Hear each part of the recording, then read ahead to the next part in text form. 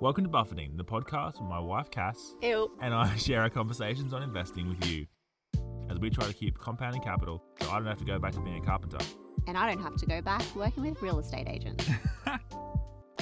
We hope you find it informative and entertaining. But we are not your financial advisors and nothing we say should be taken as investment advice. As always, do your own research, which is more fun. And now, without further ado, on to the episode.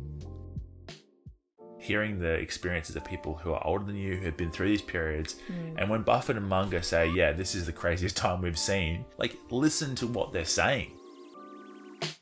It's like your brain was in an isolation tank Yeah. for like the first 25 years of our life. Yeah. Like it was only fed specific nutrients and grown in a specific way. Like it wasn't allowed to figure things out for itself. Yeah.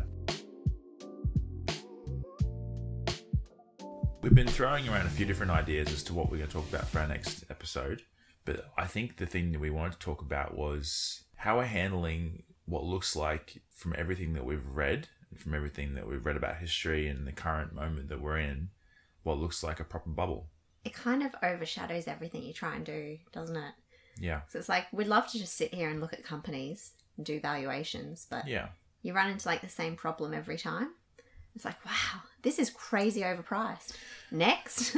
Wow. So Oh, hey, Bubby, this is also crazy overpriced. Next, so at some point, like, the fact that you want to look at things from a bottoms up point of view, it is influenced by the top down point of view. It is. So let's just talk about it. Like, the big elephant in the room is the big bubble in the market, right? Yeah. I think it's pretty obvious to say that we are in a bubble. I think most people realize that. Yeah. But it's kind of feels irrelevant to try and like let that overshadow your decisions too much, because the whole thing with a bubble is you don't know how long it can last. Like, this kind of bubble can go on for years. Yeah. Really. So you don't want to like just not do anything and wait, and when it bursts then you have activity, because you're trying to time the market there, and it's just impossible. No one is able to do that. And because the market is just human nature correlated together in one big, screaming mass, you're never going to be able to pick that in terms of when it's going to turn the opposite way, because you're basically trying to predict human psychology. Yeah. So you can't do that. So, I guess we want to talk today about how we're handling it, how we're approaching it, and how we're not sure if we're thinking about it the right way. It would be really nice if we could just approach it and pretend it's not even real, pretend it's not happening, pretend there's not craziness everywhere we look, and just pick stocks. But it doesn't feel rational to us, does it? It doesn't, no. Well, yeah, I'd love to just like wait around for when like the tide pulls out and you can clearly see, who's naked and who's not. Yeah, exactly. And then take your pick from there. Like, I'm sure that time will come. We just have no idea when. So in the meantime, what are we doing? How are we investing? And what is a bubble? And that's the thing. That's another question, is that there's been so many bubbles through history. From the tulips to the South Sea bubble, dot-com bubble, the housing bubble of the GFC. And obviously now we're in some kind of like, would you call it a crypto bubble? Would you call it like a meme stock bubble? It honestly just feels like another dot-com bubble, like a tech-based bubble where everyone's like, well, this time is different from every other time because we've got AI and we've got, all these incredible technologies that are just going to advance the human race, like beyond what we ever think is possible. Blockchain's going to, make everything decentralized. And all I would say to that is, have you ever tried to like Bluetooth your phone to your car? Like in a consistent way? Like, I think technology's got a long way to go before it produces productivity based on today's valuations of businesses. We're just not there yet. Like, maybe one day. But it's so true, like, to put your brain in the proper mindset of where you should be right now. The easiest way to, like, get a bearing on reality is to look at history, isn't it? So, like, reading Richer, Wiser, Happier. Mm-hmm. Is that what it's called? Yeah, well, William Green's new book. Yeah. Brilliant. It tells you, like, the background stories of all these great investors that we all admire. Yeah. But it also, like, they are the great investors that we know of today. Mm-hmm. And they've done so well because they have survived. Yep. Right? They haven't taken part in these bubbles. Yeah. And they've played it safe and they've been contrarians. Yeah, it's like that saying, there are old investors and there are bold investors, but there are no old and bold investors, because the reality is if you just get on every train, on every bubble that comes along, you might catch a few, but you're flying a bit too close to the sun and you're probably going to get burned and probably going to blow up. Yeah. So you just, that extra level of caution. I listened to that book together, it's fascinating how many of these people just seem so conservative. And these are people who've made like 15, 20% a year, which is amazing returns. And they seem like they're not going to make any returns because they're so conservative. Well, 15, 20% returns over decades and decades and decades. Yeah. The point is they have survived. Yes. They haven't taken part in the bubbles. They've just kept out of it. Yeah. And they've remained with their strategies. And at times that's meant that they've traded... their returns have done worse than the market. They've been ridiculed by people. If they're running funds, people have taken their funds from them and said, hey, you're not part of this tech bubble. Look at what everyone else is doing. I'm going to go with them. And these great investors have just stuck to their principles, what they know. Yeah. And appreciated what's happened in history. Yeah. And this is just history repeating. And that's how they've protected their capital.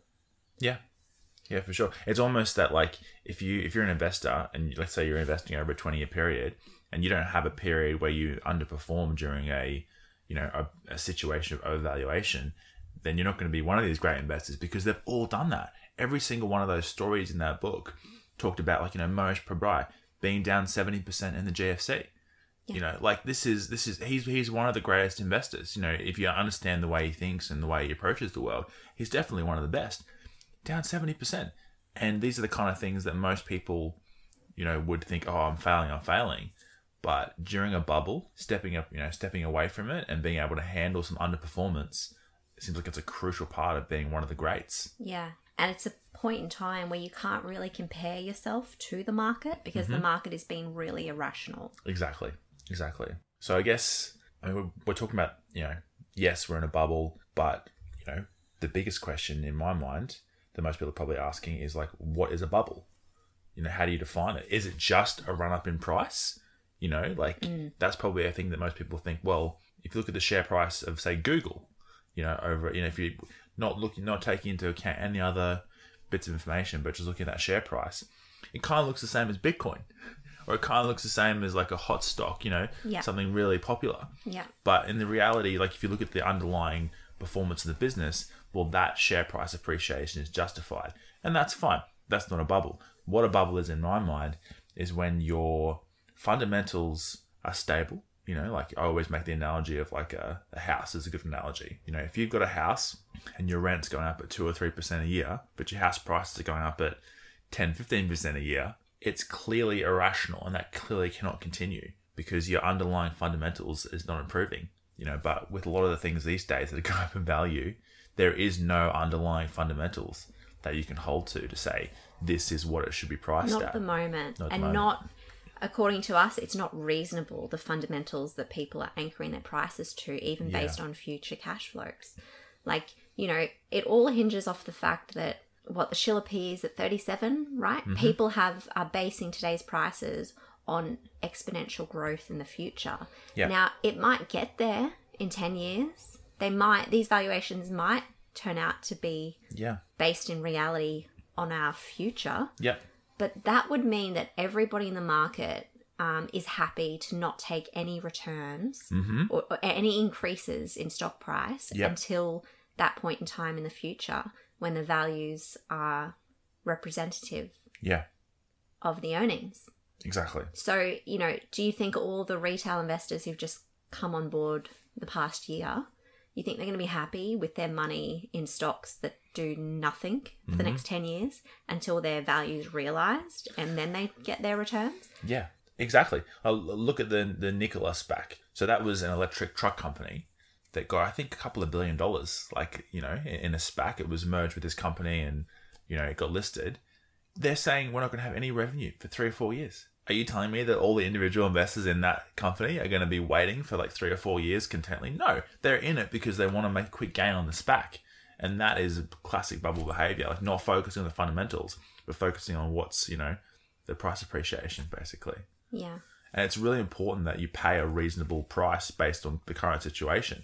I was just looking up on something I retweeted about a week or two ago that this guy, Andrew Kuhn, said Microsoft had a market cap of $393 billion and a PE of 53 in 2001. So, very expensive stock and something that's worked out. But if you purchase the stock in 2021 at that high price, PE of 53, Tesla's not even, if Tesla was a PE of 53, everyone would be saying it's a buy. And this is Microsoft, one of the great companies. Now, if you purchased that company in 2001 and held, you didn't break even until 2016, 15 years. And that was in a period of earnings were growing, everything was actually going really well in the business. But because you paid such a high price, for it, you didn't do very well for like a massive long period. So I guess we'll see what happens, but it's not looking good. Yeah, well, I try and think of what people's mentalities are like at the moment in this current marketplace. Yeah. Would they be happy to hold on for 15 years until they see a movement in the stock that they hold? I don't think so. Like, we look at the liquidity that's been pumped into the market, Yeah. An extra $6 trillion. Like, we don't know if that's in the stock market or it's gone into housing or, cars and all these other areas. But I like to look at our economy, like the global economy. Yeah. As like a grocery store. It's basically a big supermarket. It's a big supermarket. And at the moment, you've got different shoppers in the supermarket, right? You've got your big funds who have to come in with like $100 notes. Mm-hmm. They can't buy anything for less than 100, right? Yep. So they're capped at that. And they're refined like a certain aisle of big brands of what they can buy. Yep. So they're stuck in a specific section. Yes. Okay. So they might think intelligently. They might know how to value stocks. They might be able to find opportunities, but they actually they're too big to really approach the whole thing with a very logical investing framework. It's like, when you've got that much money, what can you do? Yeah, they're kind of like hamstrung in a way. Yeah, for sure. And then you've got like this frenzied mob of like retail investors who are new to the scene. Yeah. Who are kind of coming in and buying whatever's shiny, whatever's got flashing lights against it. They're pushing up prices of these items that everyone else is going for, and they're just buying it because everyone else is buying it, and then it gets out of stock, and the price is ridiculous. And then you've got like your intelligent investors who just walk through the whole shop with their calculators, and they're calculating, is this a fair value? Is this a fair price? Mm-hmm. Do I want this item? What's the longevity of this item? Yeah. And you just kind of take your pick on what's available at the time. Yeah. And that's where I think we have this amazing opportunity. As small investors? Yeah. As small investors who are doing it intelligently. Yeah. And I don't think you're going to find your area of opportunity in the places that the big guys are looking. The big guys are looking, and also the speculators are looking. Yep. Yeah, you got to go to the area of the supermarket where nobody is. You got to look on the top shelf. You got to look on the bottom shelf. You got to, don't look at eye level. Like, that's where all the average stuff is. You got to go high, got to go low. And, just because something's on special doesn't necessarily mean it's a good deal. Yeah. It's a perfect analogy. But it involves, not to mention the fact that you've got people with index funds who just have to buy the certain products no matter what happens. There's a ton of money coming in constantly into index funds still. I think, didn't we hear that it was like, it used to be 10 years ago, like 3% of the money was index, and now it's like 40. Yes. That is insane. You're telling me 40% of the market is just in there no matter what? They're not evaluating businesses, and they're not looking at management. They're not making any of those rational decisions. It's incredible.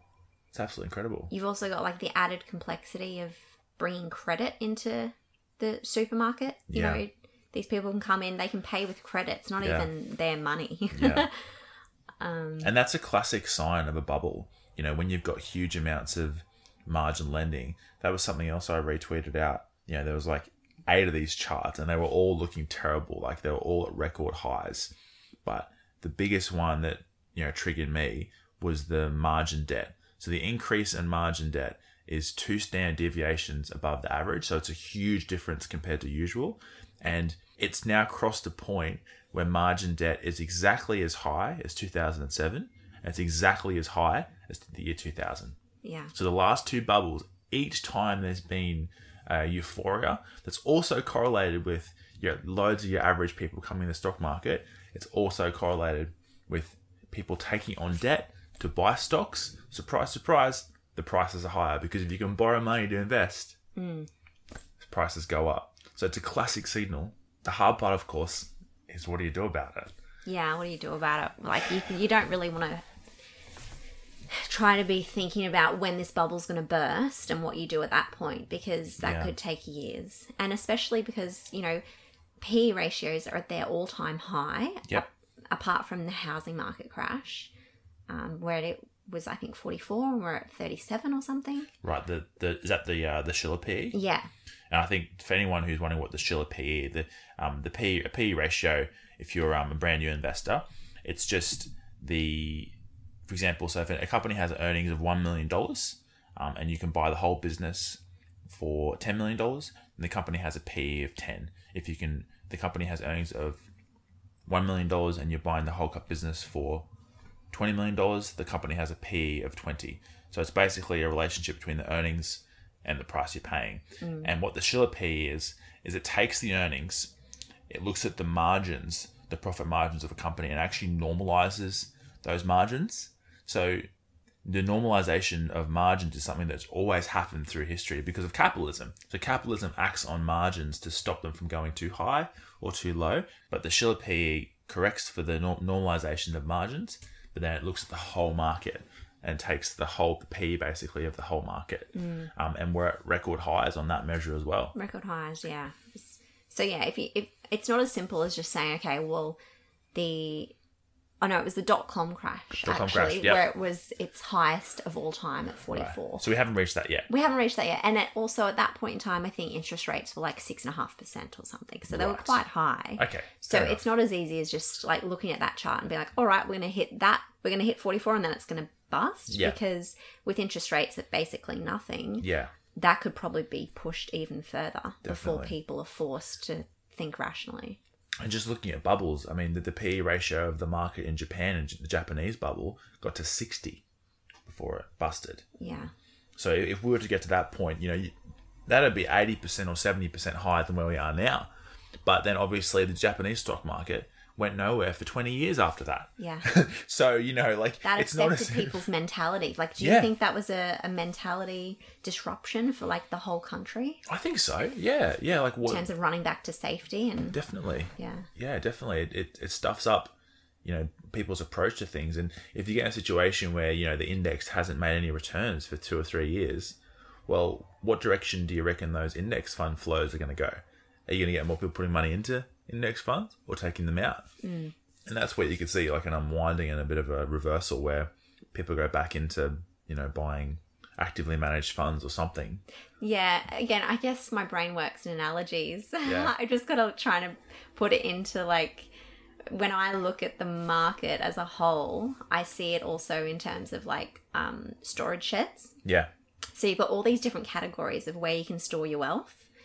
And you kind of want to be ahead of the herd in a way. So you want your money stored in a shed that isn't overly populated at the moment. Yeah. Like it's quite empty. Yeah. But you can see that in future, people are going to start storing their wealth there. And when that gets, condensed, then you pull your money out and go to the next storage shed. Like in a way, I feel like we kind of have that in terms of our cannabis investment. Yeah. I feel like that's a great opportunity for future growth because there's just not enough people comfortable enough to invest in it at the moment. There's not the big guys who are allowed to invest in it at the moment. So it's kind of like this little niche that you can take your pick from quite good businesses who still have good fundamentals. Yeah. And if you understand like the legal landscape, then you can have security knowing that it's not going to be a total loss of capital. Yeah. Especially combined with, good management teams and all the rest of it. Yeah. But yeah, looking at like storage sheds, it's kind of a macro approach as like a background to how you would choose to invest. Yeah. Although it doesn't ultimately determine on a micro level which businesses we invest in. It's just kind of, if you can see a segment is being underappreciated, then look in that segment, look at that barrel of fish to shoot. Exactly. Yeah, go looking in the areas where people aren't looking. That's your only advantage as a small investor, is to at least start applying your limited, brain power, limited resources, limited capital in areas where you can actually, try and get ahead of some of the big movements. Still with some security though. And still based on purely the fundamentals and, a bottoms-up approach. But just being aware of what everyone else is doing at the moment, which is index investing, quant investing, and your average retail investor coming in with margin debt to buy Tesla, cryptocurrencies, and hot stocks that have been going up. And these are huge danger signs. Yeah.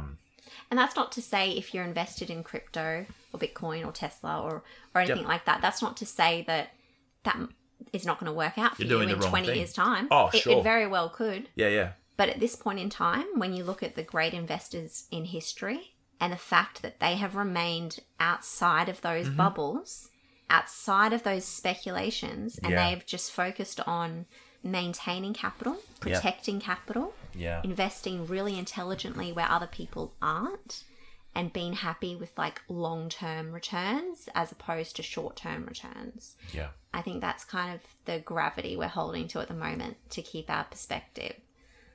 Definitely.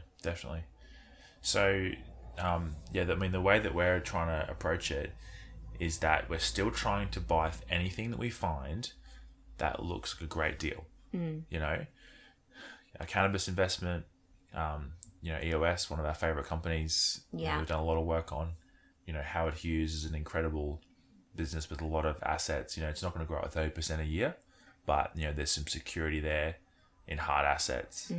We own Facebook, for example, which is still going to be a beneficiary of the huge trend towards digital advertising, versus TV advertising and all the other terrible kinds of advertising that just don't work. Facebook's going to be a huge advantage of that. So we're kind of positioning ourselves to benefit from a number of things that look unlikely to be different in the future, and no matter what happens, basically. Well, it feels impossible to have a total loss of capital in any of those positions, because when you really think about what's the worst case here, is there a chance the stock could fall to nothing? The company could go bankrupt. You could lose all your capital. Is there a chance of that happening with any of your holdings? And if there is, well, factor that into the percentage that you're allocating of your portfolio. For sure. And honestly, I don't think I would invest in anything where there was a total loss of capital potential possible. And that's another common thing from the book that we found, is that all these investors, they all focus on downside. They all focus on ways it can go wrong. And that's a common thing that humans don't like to think about. No. Humans don't like thinking about the ways that things can go wrong. And that's, where your advantage is at this moment in time. But certainly if there's so many signals that we're in a frothy time, we're in a bubble, and all you can do is just hold to those principles that those investors in the book have held to so successfully over the years. Yeah. So be boring. Be boring is the way to go. Be the nerd. Be the value guy. Yeah, exactly. I don't know. I don't think we're really value investors, are we? Like, we're growth at reasonable price investors. Is that different from value? Not really. I mean, it just depends how you define value. But I think that, value investing is just trying to buy any asset for less than it's worth based on the value of its future cash flows. So, however you want to call it. But we've definitely rotated away from things in the past that were just like, okay, it's $1 of value, we're buying at 50 cents, and the $1 of values, it might be $1.05 in 5 years' time, and trying to rotate away from that and more towards things where, okay, you're buying $1 of value for 70 cents, but the dollar is going to be $5 in 10 years' time. So that's where your security comes from. It's sure you want your margin of safety still, but you want that original, asset to be growing in value, and that's where you get the real security from. Because every year it's getting more and more undervalued, as you're owning it for longer and longer. So yeah, basically, you think that in a bubble the best thing to do is to hold cash, but we haven't really done that because we keep finding specific opportunities that would be fine no matter what. Yeah, they're still out there. Yeah. Yeah. Yeah, and that was the same in the .com bubble. Like we were listening to Jeremy Grantham earlier this week, and he was talking about how in the .com bubble, I think the S&P was yielding like 1.6% as a dividend, which is probably similar to what it is now. If you just buy the index, you get a dividend of 1.6% or 1.7% of your purchase price. But he said in that time period, you could have taken your money out of the S&P and you could have bought a real estate investment trust that was yielding 9%. Like, what a deal. Yeah. And... But what did he say about that? No one wanted that because it was all about tech stocks at the time. All it's that like, growth. Why would you go into a REIT? Yeah. When you're going to miss out on these amazing companies that are going to 100 bag in a year or something. People had these ridiculous speculative dialogues that they were just spurting. Narratives, yeah. And it's no different today. No. It's just with a different asset class. Yeah.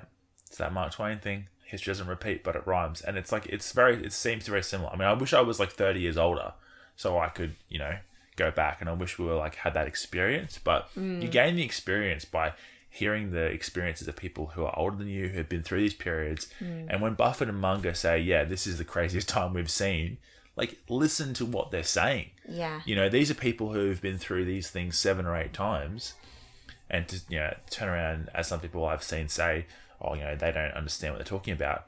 Give me a break. Come on, man. Yeah. It's so different when you experience it to when you just read about it. We only get to read about it. But you have to have some humility and respect the fact that this has played out in history. We might feel like we're living in a special time. Yeah. With completely different businesses than anyone's ever seen in the past, but we're not really. No, there's still the forces of capitalism still act on everything. Any company that earns a lot of money is going to attract competition. And that's just the way things are and the way things always will be. So those forces still at play, to turn around and say, well, this time is different, and, the growth's going to go on forever. Trees are going to grow to the sky. Crypto's going to solve all our problems. When my Bluetooth speakers, the 2 Bluetooth speakers that are supposed to sync to my phone every time, when they sync every time at the exact same time, I'm going to start to entertain some possibility. Yeah. That technology is going to save us. Yeah.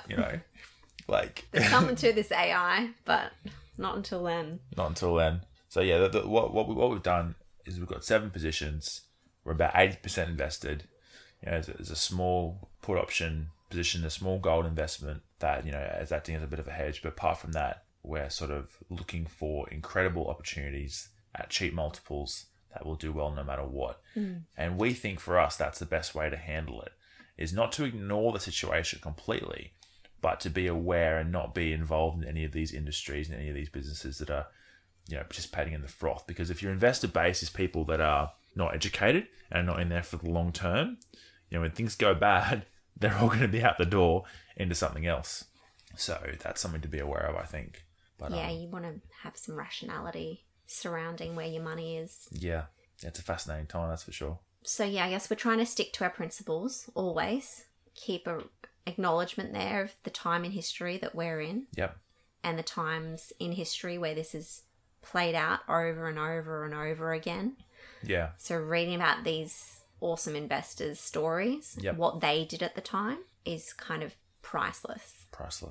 But also, I guess the reason we're not holding a heap of cash as well is because there are a few opportunities around still. Yeah. But we're also, again, the macro backdrop, we're trying to keep in mind very low interest rates with inflation that's already kind of coming through. Yeah. In consumer spending, and these are all the inflation risk is a huge one. But from what we can tell, one of the best things you can do is to own growing businesses. Growing great businesses, and that's a great way to protect against it. Which is kind of the solution to a lot of problems. Just having these great businesses, holding them, It's better to be in businesses than in cash at this point in time. Definitely. But it really matters the price that you buy in at. And so, if you're buying in at multiples that are just not going to make any returns for you, even if it is a good business, then it's still not a good option. Exactly. Because we're all just trying to make good returns, aren't we? No matter the quality of the businesses. You got to have both. Definitely. Yeah, I guess we're in this environment as well. We're looking for businesses that are inflation protected in some way, so they have pricing power. If their costs go up, they can change their prices to suit pricing power, and also cost control. There's another thing. If you're not in control of your price, so your pricing is going up, but you can be in control of your costs, kind of the same thing in terms of like vertical integration within a company. So you control your inputs and your outputs. Yeah, perfect. Yeah. And also a company with low debt or fixed debt for a long time. So they're not impacted too heavily by interest changes. Interest rates going up. I think that's one of my biggest concerns for Howard Hughes, because they do have, some debt on their buildings, but, it's not a huge part of the business. And all their rents are, indexed to inflation. So they own some of the best real estate in America, from what we can tell, in terms of being in the higher socioeconomic classes and also in the higher income brackets as well. Their communities are basically like high-end communities. And within those high-end communities, they own great real estate, street-level real estate, office real estate, and all of those contracts that say, like, your rent's going to rise at, what do they usually have? Index to CPI or something. Yeah, index to CPI, basically. So as long as the underlying business that's paying that rent can sustain it, Howard Hughes is protected, despite the fact that they could potentially have, interest rates on their properties going up, but they can also hopefully raise the income from the rent to offset that. So they should be able to manage it no matter what, although it's not perfect. Not to mention the fact, the positive in that business would be that they have huge amounts of land, and land has historically been one of the best protections against inflation. To have a huge, fixed amount of something. Yeah, it's a truly finite resource. Truly finite resource. It's like not even, materials that you mine from underground. Like there's really, you've got no absolute fix.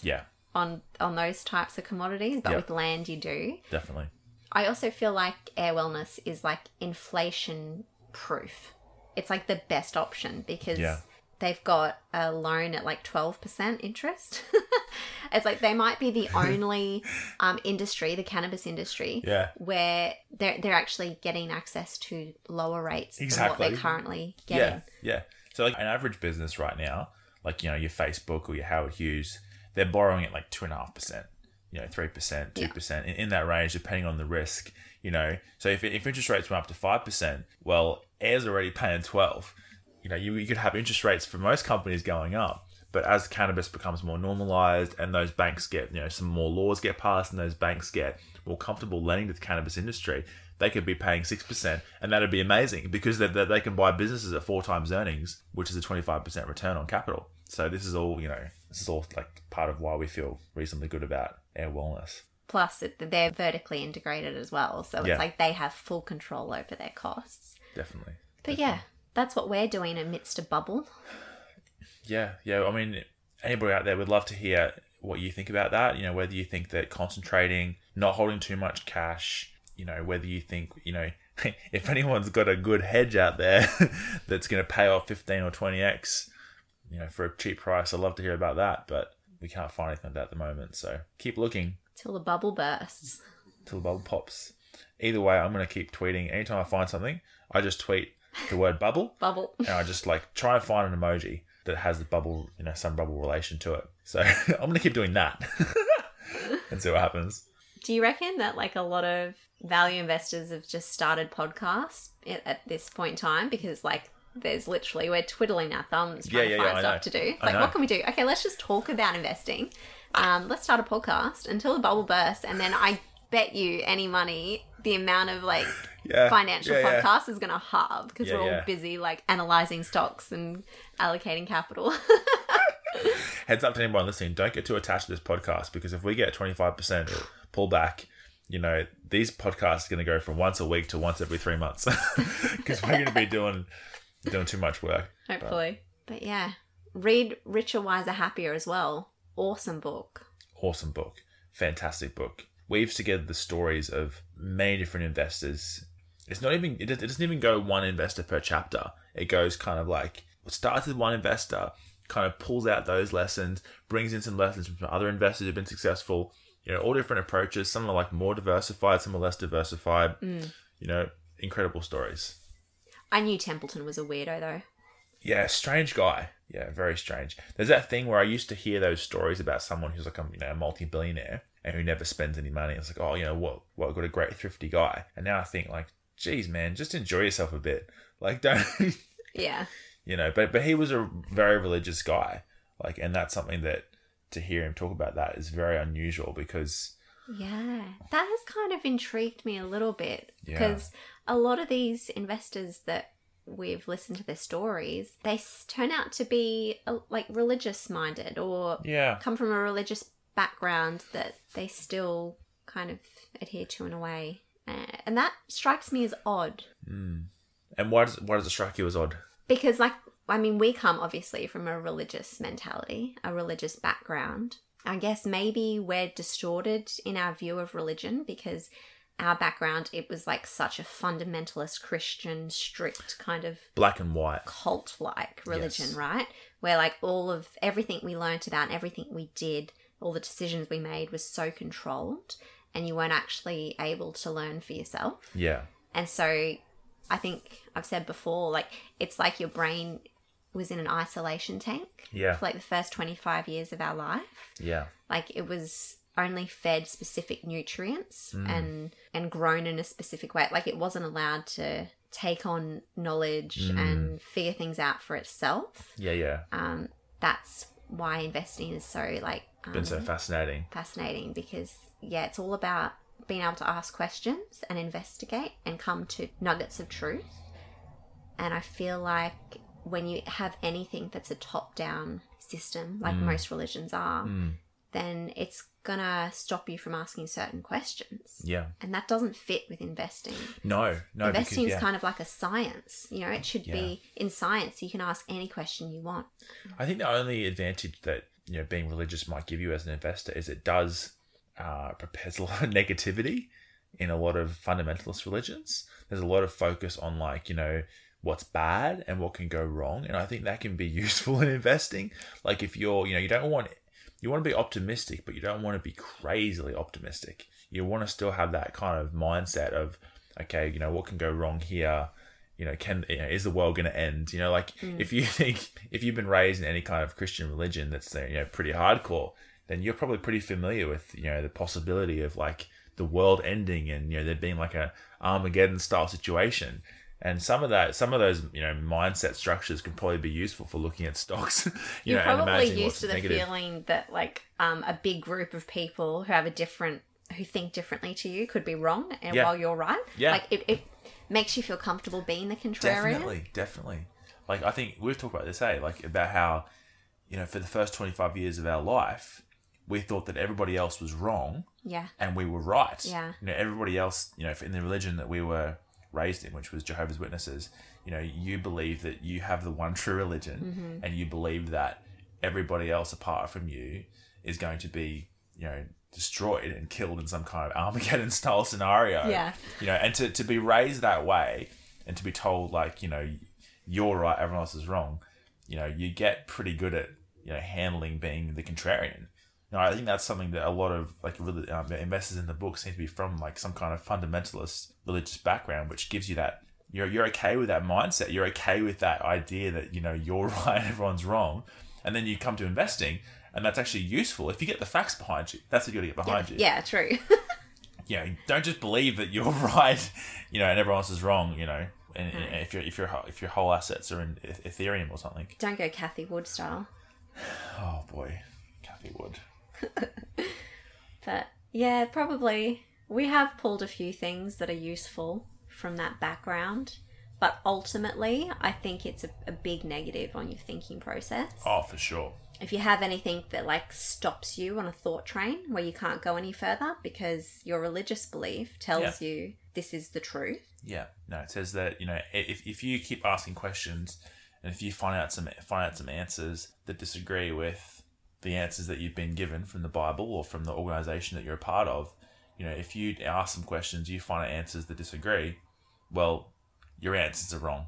It's not the religion that's wrong, it's your answers. If the two things don't add up, you got to pick one. And that's not a good mindset to bring to science or investing, because at the end of the day, you want to have the beliefs about a company or about, a scientific treatment that's actually true. But then, pretend you're in a religion so you can hold on to the investment for 10 years while everyone thinks you're crazy. Yeah.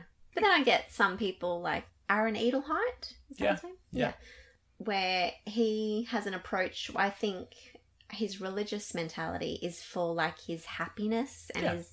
pragmatic. Yeah, he practices the Sabbath for his mental health, and sure, having a healthy approach so investing doesn't take up your whole world. You know, there is more to life. Definitely. I understand how it can be helpful for that while not stopping you intellectually in any aspect of where you want to go with your learning and your questioning. Definitely. And if someone is part of a religion where there really is open questioning and you really can find out things that don't disagree with your beliefs, I think that can be compatible, with operating well in the world. But it's a hard thing to reconcile. Like John Templeton seemed like a very religious, very dogmatic guy. Although they did mention in the book that someone once was talking to a lady and said that he thought that the flood or Noah's Ark was a lesson or an allegory. Mm-hmm. And then she immediately said to him, "Oh, well, you're not a Christian then." So he was even though he comes across as like very dogmatic, I think he probably still was able to applies logic to everything. Be flexible. Yeah. Yeah. Yeah, it's very interesting. Yeah, it is.